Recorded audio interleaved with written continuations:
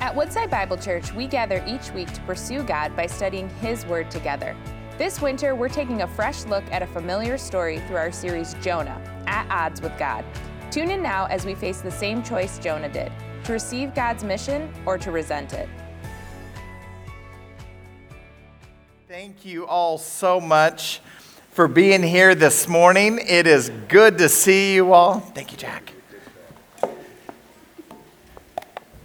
Tell you what, this morning is one of those mornings we're pretty fired up about. You see the baptism tank behind me in the second service. We've been telling people, like, Easter's coming, so let's try to hold off baptisms until Easter so we can just have a whole bunch of baptisms all at once. We have 4 baptisms next service. So I'm pretty pumped about that, and so going to hear a lot of testimonies next service. See a lot of people get down the baptism waters. If you're fairly new with us and you don't understand, I just want to give a real quick touch point for baptism because this is so important. We believe that baptism comes after your faith in Jesus. That's what New Testament believers' baptism is all about. It's very symbolic. You see, when someone goes under the water, they are publicly standing with Jesus in his death, in his burial. They're identifying publicly in front of family, friends, a church family, everyone online. They're publicly standing with Jesus in his death and his burial. That's the declaration they're making in baptism. When they come up out of the water, they're publicly standing with Jesus in his resurrection, saying, I am free in Christ. I have this new life. My life no longer belongs to me, but it belongs to Jesus. There's accountability there with the whole church family, or those who are watching. There's accountability as a brother or sister in Christ. And so if you have not done that, if you've placed your faith in Jesus and you've never taken that step, I want to encourage you to do so. I did it last week, and a couple people actually came up and handed in their cards. I want to give you guys the same encouragement. If you have not followed the Lord in New Testament believers' baptism, just take your bulletin. There's a tear-off card on there. All you need to do is write your name on it and just write the word baptism, write the word Easter, write whatever to say, hey, I want to be baptized at Easter. I want to take that step into the waters and publicly declare my faith in Christ. So make sure you write that down. Just turn it in. Either to me, I'll be in the hallway at the end, or at that Connect desk right there outside of the set of doors.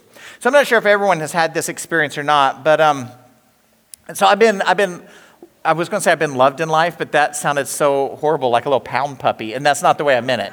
Like I've been loved, like not like my mama loves me, but I've had tough love before. Any of y'all had tough love, like people who like they love you, but in their own? No, we had like 2, 3. Okay, cool. So let me explain what I mean. Like Coach Daly would be the perfect example of like a tough love kind of a guy. Like Coach Daly was my high school football coach, and he wasn't like kittens and rainbows kind of guy. That wasn't Coach Daly. Coach Daly was more of like, he's about this tall, right? And he's one of those guys without a neck. It was like head and shoulders. That's all he had. And he played college ball. And so he's missing some fingers from weightlifting because they would just like, he'd be lifting. It would like, he'd drop the weight and it just like pinch the end of his finger off. So he had like a lot of like almost fingers. He had that. And he yelled a lot. Like he yelled a lot. So he wasn't like, Billy, I really love you. You're a nice chum. You know, it wasn't like that.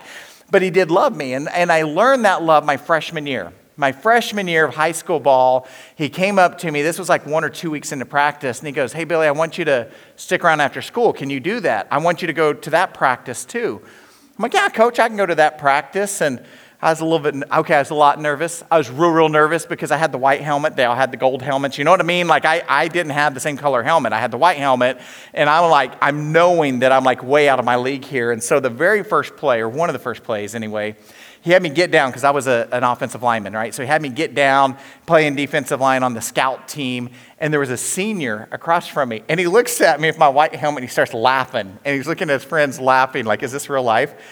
And I think my knees were shaking. Like, I was so nervous. And so when the ball snapped and he hit me, like, he hit me real hard, y'all. Like, he hit me real hard. And coach blew the whistle, and he is jumping up, and he's mad. He's yelling. He's encouraging me at that point to get up. Like, he's like, you need to get up off the ground. I think he said before a dog goes pee on me, I think is what he said. Anyway, In fact, I'm certain that's what he said, because one of his favorite phrases. He's a little more graphic in how he said it.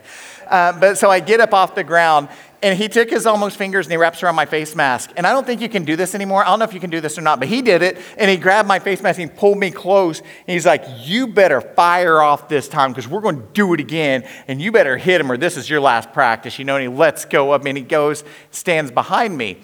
And so I've just been yelled at by Coach, right? And so something starts to bubble inside of me. You know what I mean? I don't like being yelled at.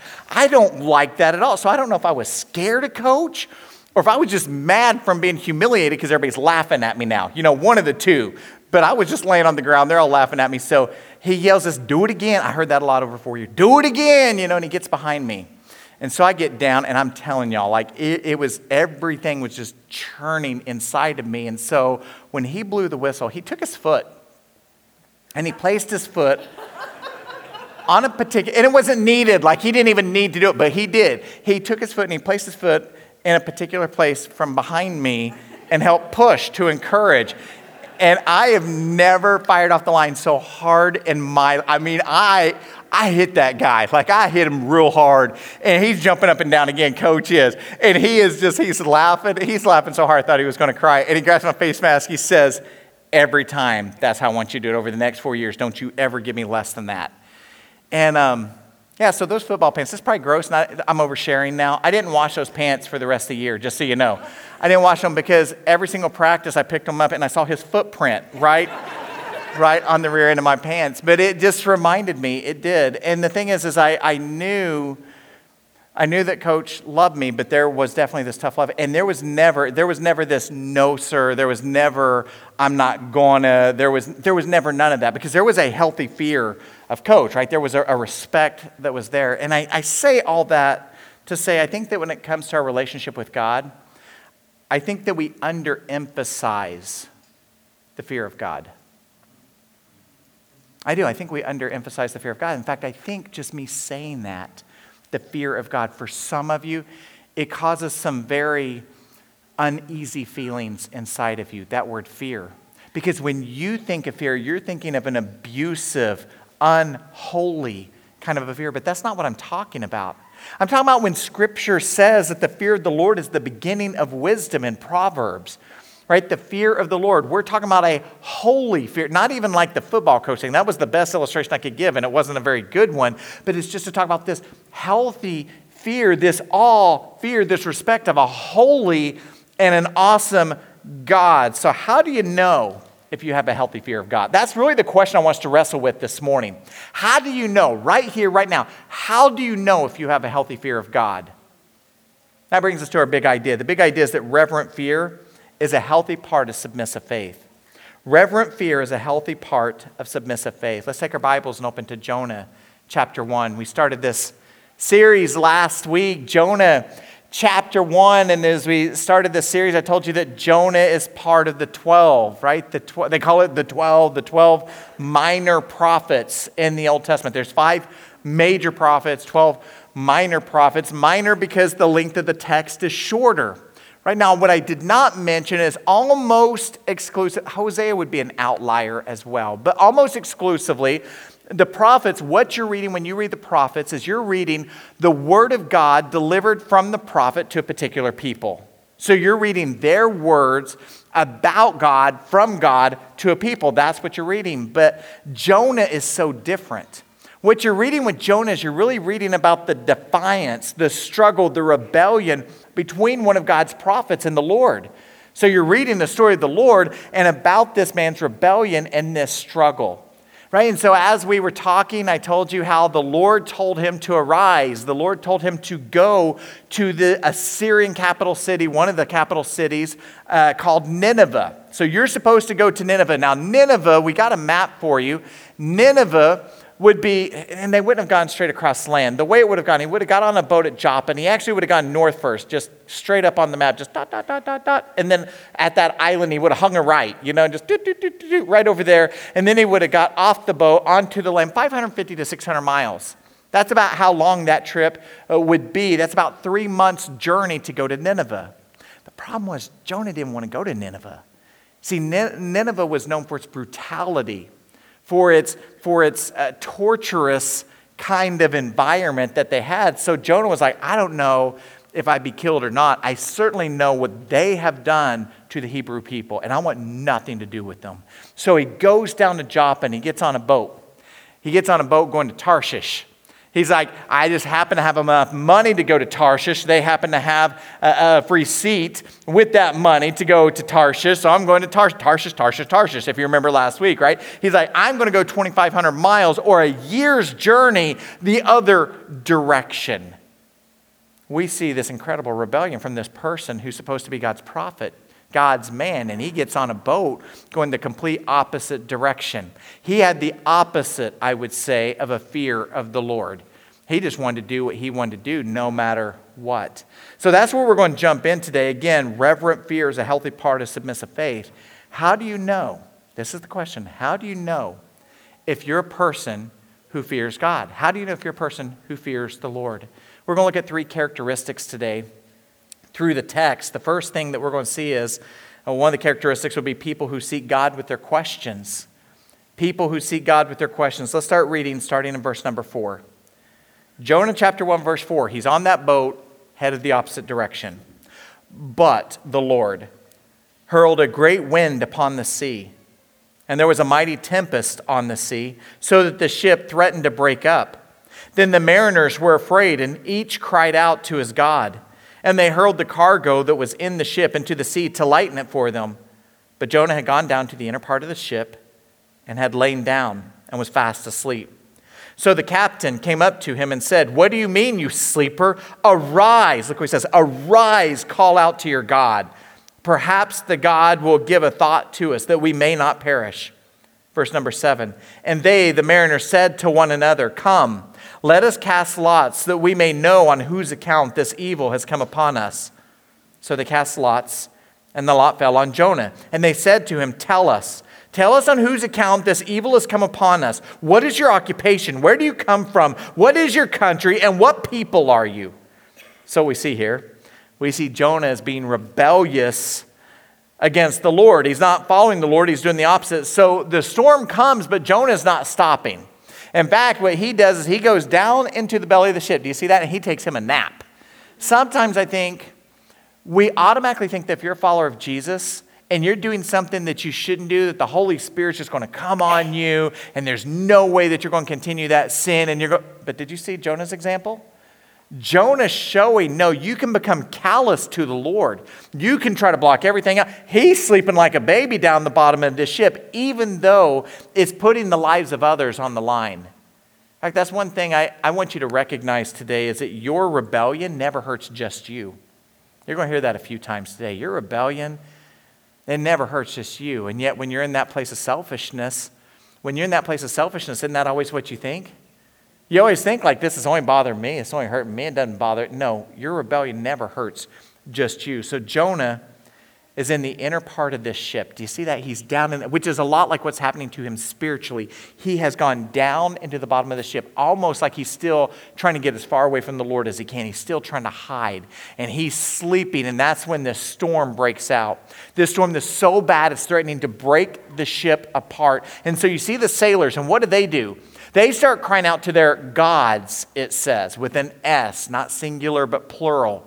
So they're polytheistic. They believe in many gods. And it's almost like the further and further Jonah gets with his rebellion, the further he gets away from the Lord. And what we see with the sailors is as the storm comes, what do? They get closer and closer to the Lord. So they start by asking the questions, God, what have we done? How do we get out of this? Lord, save us. They start to throw cargo overboard. And that's where you see this really, really cool scene. The captain of the ship goes down into the inner depths of the ship and he grabs Jonah and he's like, what are you doing? And then you see that phrase. Do you see the phrase, arise? Go back and look at the very beginning of Jonah. That just happens to be the same thing that the Lord told him at the very beginning. Jonah, arise to go to Nineveh.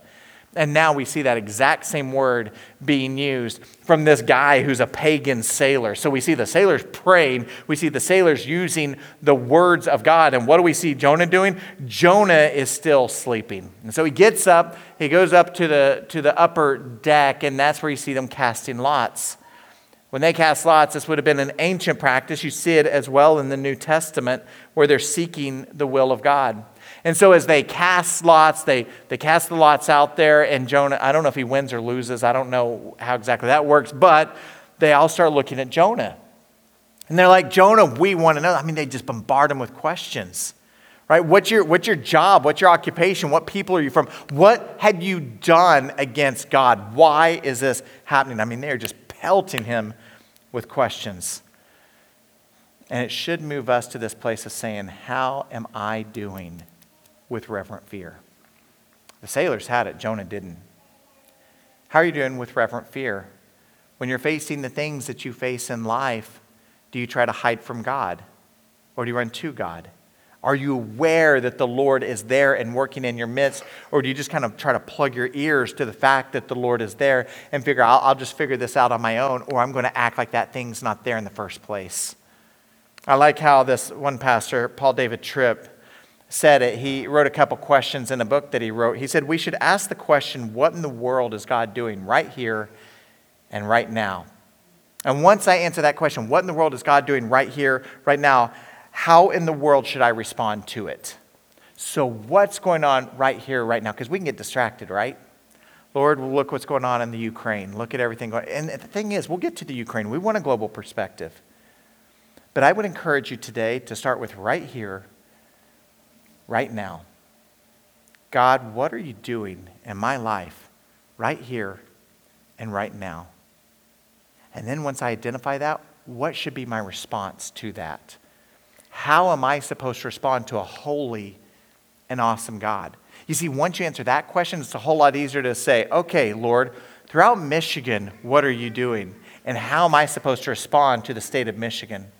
Lord, with the United States, what are you doing? What are you up to with our nation? And based on what you're doing with our nation, Lord, how am I supposed to respond to it?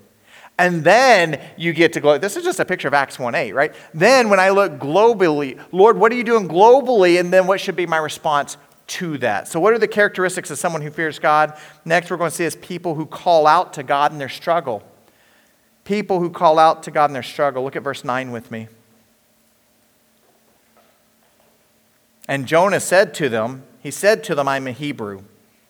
I fear the Lord, the God of heaven, who made the sea and the dry land. Then the men were exceedingly afraid and said to him, what is this that you have done? For the men knew that he was fleeing from the presence of the Lord because he had told them. Verse 11.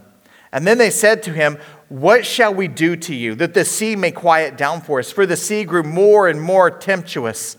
And he said to them, pick me up and hurl me into the sea, that the sea will quiet down for you. For I know that it is because of me that this great tempest has come upon you.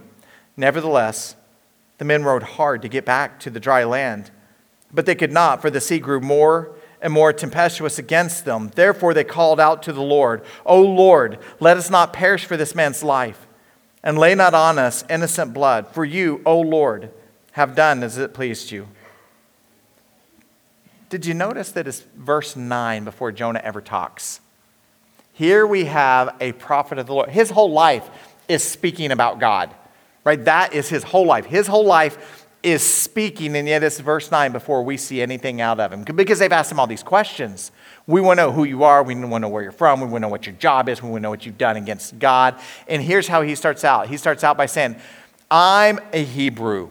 He just ignores everything about his job as a prophet, doesn't he? He's like, we're not going to talk about that right now. You don't need that detail. So I'm a Hebrew. That's what you need to know. I'm a person who fears God, which is interesting that he gives that detail because he's on the run from God. He's being rebellious and disobedient against God, and that's what he says. He says, I'm here, and I'm this person who fears God. You know, the Lord, the one who made the sea and the dry land. Probably pointing to Psalm 95 right here is what he's doing. Right? He's pulling out scripture even when he's in the middle of being rebellious and running against the call of God. So what you see is you see the sailors are there. And they're recognizing that there is something about this man. He's done something to defy God. And we stand in the midst of the Lord. And again, they went from being a polytheistic group to starting to focus on the one true God very, very quickly. As they're focused on the one true God, they're wanting to know, what have you done? Because you're putting our lives on the line, Jonah. Again, your rebellion never impacts just you. It never affects just you. It's impacting these sailors here, so they don't know what to do. And they turn to Jonah, and they're like, Jonah, we need a solution. And his solution is pretty incredible, isn't it? Here's what you need. I know how to save you. I know how to rescue you. Just take me and throw me overboard. Just chuck me overboard. So I look at Amy because this morning as I was going through this, I was like, is it chunk them overboard or chuck them overboard? And then I was like, no, I'll just say toss overboard. I'll throw overboard. Anyway, I think it's chuck. She looked it up for me. I think it's chuck them overboard, not chunk them. That's the guy off Goonies, I think. Anyway, that doesn't matter. That was his solution. His solution was just throw me over the side of the ship into the sea. Do you know what he just said? This guy who knows that the Lord said, I want you to rise and I want you to go to Nineveh. And when you go to Nineveh, I want you to preach a message of repentance. Because these are a people who are far from me. I want you to tell them to turn from their wicked ways and to turn to me. Jonah, of all the people on this planet, you're the one I'm calling for that task. How humbling is that? How humbling would that be if the Lord looked at you and said, I've got a task for you. No one else can do this job. I don't really need you, but I'm going to let you be part of my story. I'm going to let you share in what I'm doing, so I want you to do this task. That's what he's done with Jonah. And even when Jonah has a chance to look at these sailors and say, okay, I actually know what we should do right now. What we should do is just turn this boat around and head that way, y'all. That's what we need to do. We just need to head over to Nineveh. You don't have to get anywhere near. If you just get to land, I'll have to walk the rest of the way. But like if you'll get that far, that's all you need to do. And this storm will like chill out. That's all we need to do is quit trying to defy and be rebellious against God. You know what he said? He said, I'd rather die. Yeah, I'd rather die than follow. You ever been there? I don't know if I can do what the Lord is calling me to do. I think I'd rather either just sit here or I'd rather die, one of the two. I don't know if I can do what the Lord's really calling me to do. You see, what I think is sometimes it's very easy to understand what God wants us to do, but it's very, very hard to actually live it out because he gets right in the midst of the place that you don't want to surrender. That's where he is with Jonah. He's right in the middle of that. Jonah continues to handle things way different than the sailors. Because the sailors are saying, what's it going to take? We'll do it no matter what it is. These guys who are supposed to be far away, these pagan sailors, very quickly they're in that place of saying, just tell us what we need to do. We clearly see that there is a power so much bigger than just what normally happens in nature. There is something going on, and we'll do whatever it takes for this to stop. Jonah is going to come up with his own solution and just says, throw me overboard. How have you been responding to the struggles that you face? Because I think the thing is we're all in one of a couple places, right? You're either in the midst of facing a challenge or needing discernment and wisdom, or you just come out of a time of challenge, or you're in a mountaintop experience right now, like things are real, real good right now. But I think the same question could be asked, couldn't it? Even if things are going great for you right now, it's still this place, Lord, what are you up to and what should I do because of it? Even when you're in that place of success. For many of you, you're probably just cruising right now. You're like, it's not like I got a big fat bonus this week and it's not like I got terminated. I'm just kind of in the middle. I'm just doing life right now, one foot in front of the other. Okay, in that place. It's still a matter of saying, Lord, what's your desire and how do I bring my life into alignment with yours? How are you doing with that? How are you doing of even being willing to ask God that question? Sometimes we don't want to ask God that question, do we? We just put one foot in front of the other and just kind of cruise control a little bit. And yet that's not what the Lord's calling us to. So the last reality for those who have this reverent fear, I don't want you to miss this. You see, when you're in that place of recognizing who God is and what he's doing, you only can go to a place of worship. And that's the last thing that we're going to see, people who respond to God with submissive worship. Look at verse 15. So they picked up Jonah and they hurled him into the sea. And the sea ceased from its raging. And then the men feared the Lord exceedingly, and they offered a sacrifice to the Lord and made vows. And the Lord appointed a great fish to swallow up Jonah. And Jonah was in the belly of the fish 3 days and 3 nights. And so you see this scene with the sailors where they're going, I don't know if we should do this. And you know there's some conversation. And finally they're like, Lord, forgive us for killing this man. 1, 2, 3. And they throw him overboard. And he goes over. And notice what they do. This is so good. Then the men feared the Lord. It does not say they're lowercase g gods. It does not say this. They have transferred their faith to the one true God. That's what's happened in these moments. And so these final verses show that as he was thrown overboard, immediately the storm stops. And so there's a couple of insights here, isn't there? The first insight would be Jonah's spiritual fall. Again, the Lord looked at the whole earth and said, Jonah, you're the guy. I have a task for you. So get up. I want you to go to Nineveh. And now all of a sudden we see in these moments he's sinking to the depths like a stone. He is just sinking right down in this ocean. Do you see that scene? Do you see the spiritual fall that Jonah is going through? The second thing that we see here is we are seeing Jonah's sacrifice. Throw me over, he said, so that you can be saved. We see this kind of scene in other places in the Old Testament, don't we? Like Leviticus 16. Leviticus 16, it talks about another place where lots would be cast and where an offering on behalf of others would be given. You see, this is talking about the Day of Atonement. And in Leviticus 16, with the Day of Atonement, what would happen is Aaron would bring in these 2 goats. And when Aaron would bring in these 2 goats, he would cast the lots. And with one, when the lot fell, with one, he would take and he would sacrifice that particular goat. He would sacrifice that goat. Here's what Scripture says in verse 16. Because the uncleanness and rebellion of the Israelites, whatever their sins have been. That's verse 16. And then in verse 21, what we read is he would then go and he would pray over the other goat. He would lay hands and he would pray over the other goat. That goat would be used and appointed for the wickedness of the Israelites. And it would take all the sins of the people and they would be forgiven for another year. They would take this goat, the scapegoat is what it was known as. They'd take the scapegoat with this appointed man who would take the goat out into the wilderness, who would set the goat free to go and literally carry the sins of the people, never to be seen again. Isn't that incredible? That's the Day of Atonement. Fast forward to the New Testament, Matthew chapter 12. Because the one who would atone for the sins of the people, not just for a year, but for eternity, was on the scene. The religious leaders looked at Jesus and they said, Jesus, we want you to give us a sign. Some people are saying you're the Messiah. Others a prophet. Some just a wise man, a rabbi, a teacher. How do we know you're the Messiah? Give us a sign, Jesus. Here's what he says in Matthew 12:39. He says, an evil and adulterous generation seeks for a sign, but no sign will be given to it except the sign of the prophet Jonah. For just as Jonah was 3 days and 3 nights in the belly of a great fish, so will the Son of Man be 3 days and 3 nights in the heart of the earth. You see, Jonah's sacrifice was meant to save these sailors for a short time, but would point the way to a much greater sacrifice when Jesus came to take away the sins of the world for eternity.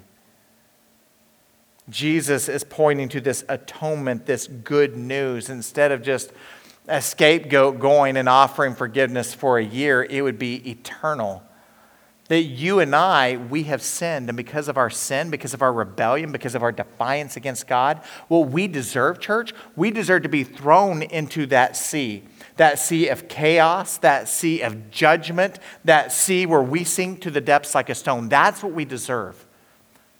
But God is so loving, and so gracious, and so good. He said, I'll pay the sin price that you and I deserve. That's why Jesus came and lived and died and lived again. And through faith in Christ, we gain freedom. Through faith in Christ, we gain eternal life. So how do you know if you fear the Lord? I think one of the greatest characteristics of one who fears the Lord is a person who approaches God with a heart of worship. It says, God, I recognize who you are and what you've done. I recognize what you're doing. I recognize what I believe, and I trust that you will continue to do. Even when I don't see what's up ahead, Lord, I trust you. That can be hard, can't it? going to be real hard. In fact, I would say right now, there's probably people sitting beside you right now, and they're going through trials that you can't imagine. Trials that you absolutely can't imagine. So when you go through those trials, do you continue to cling to the Lord? When you go through those trials, do you continue to cling to biblical community? I want to share a story with you. It's about my friend Debbie. Debbie and Chip Bidigary have been coming to the church for a season, and she's been going through one of those trials. She'd sit right back in this area. And in fact, when you see her on the video, you'll probably think, hey, I think I recognize her, maybe, but maybe you won't. But I believe her story is one that perfectly brings to life everything we've been talking about. Here's Debbie's story. I got my CT scan back recently, and the tumor has grown to a softball size.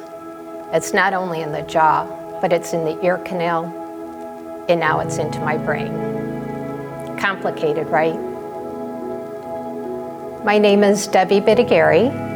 I go to here, Romeo Woodside Church. I attend with my family, with my husband Chip and my son Parker. I have had medical challenges. I've been in the hospital probably more times than I could even count. I've been diagnosed now for about 8 years with a tumor. It's a pseudo-gout tumor in the jaw.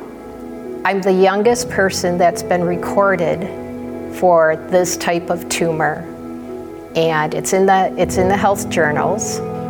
We have talked to many doctors, we've gone to many hospitals, many places that deal with special cases. And I've been told many times, many years, sorry, we can't help you. This is too complicated. Through a lot of tears and a lot of praying, just asking God for wisdom, just to guide us, because we're lost here. In the past 2 years, he put a group of surgeons together that have talked to me and said, we can help you. We can do what needs to be done when the time comes. The time is now. I got the news a few months ago that this went from just a little tumor to a softball size that now has entered the brain. It's critical, we gotta do this, and we gotta do it now. But we serve a good God, we really do. And I know no matter what this outcome's going to be, I've got faith, I trust God. I'll tell you, God has given me peace. He's given me peace to endure this trial, and I can do it. This storm, this trial that's just swirling around me, and people looking at me with their mouths opened up saying, what? I can't believe it.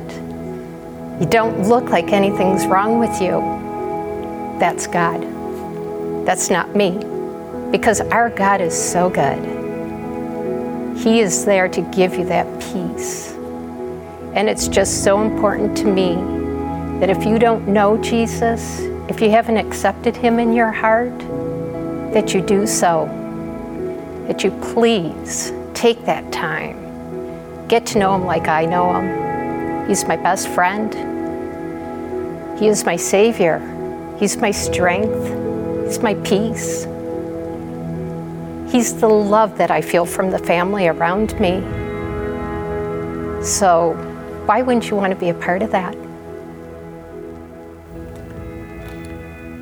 So let me finish the story for you, because I actually tried to get Debbie on stage last weekend, and she wouldn't do it. She was like, there's no way I'm not getting on the stage. I think it's one thing after everything goes better than expected, after everything is wonderful, to get on a screen and say, hey, have faith because everything worked out great for me. I think it's different when you're walking into a surgery and you're going, I don't know what's going to happen, and I'm telling you to have faith. She didn't go into a lot of detail of exactly what was going on with the surgery and the way they were going to have to cut her. She didn't talk about that detail. She didn't talk about how to get to the tumor. They were going to have to go this way to go in and get the tumor out. She didn't share that detail. She didn't share on there that she had to stop multiple times in the recording of the video because of the pain levels that she's experiencing. She didn't share that. She just wanted you to hear the message. Have faith. Even in the midst of the chaotic storms, have faith. Don't back down from your faith. So on Friday morning, I want you to know she did go in for surgery. And I was able to pray with them early that morning, and it was actually delayed. The start was delayed because they were waiting on some test results. And she finally started her 10-hour-long surgery. And I kept checking in with Chip all along the way. At the 4.5-hour mark, I got a message. And the message said, Billy, they're sewing her up now. They're finished. And it went way better than they possibly expected. Her jaw gets to stay in place, and the tumor was removed. And I am just praising God. That's the report. So this story is actually being shared with all Woodside campuses this morning. But what's the story? Yeah, incredible. I think if Debbie was healed up, and I could actually get her on stage, and I could say, hey, Debbie, what would be your message this morning? I think she would say, I've already said it. What are you facing? Lord, what in the world are you doing right here, right now? And for her, what's incredible is I've never once heard her say, Lord, why me? I've never heard her say that. Why me? Why am I having to deal with this huge tumor in my head that's now coming out of my ear canal? Why me? She never said anything like that. Hers is, Lord, if the pain level can be low enough where I can sit by my chair and just look out that window and worship you today, that'd be so good. Just to praise you. That's all I want. Are you in that place, that fear of the Lord, where you say, Lord, I'm going to worship you, whether I'm on that mountaintop or I'm in that valley, just kind of cruise control, or whether I feel like I'm sinking to the depths right now. I'm in a place of trial, I'm in a place of struggle, and I don't know where to turn. I don't know how this is going to fix. I literally don't know what next week's going to look like. I don't know how my life might be turned around by next week. Lord, in that place, I'm going to worship you. Father, we thank you. We thank you for the testimony of a sister in Christ who is so faithful to you in your ways. Lord, I pray for my brothers and sisters in this room, for those who are watching online, that maybe they are going through a trial. Maybe they don't know what next week looks like. Maybe there are those in here that have been experiencing a season of rebellion, Lord. They've been running from you. They've been not wanting to hear from you. They've been wanting to try to get down to the depths of the ship just so they can take a nap and shut the world out. Lord, I pray for surrender today. I pray for hearts of submission. I pray for a turning to you, because you're our Heavenly Father and you are good and you are holy and you are mighty and you are our salvation. Lord, it's interesting, the same scene that the sailors, they saw a Savior. Jonah only saw the one he wanted to run from. Lord, we don't want to run from you today. So continue to show us what this truth means for our lives, how we respond to your holiness and your glory.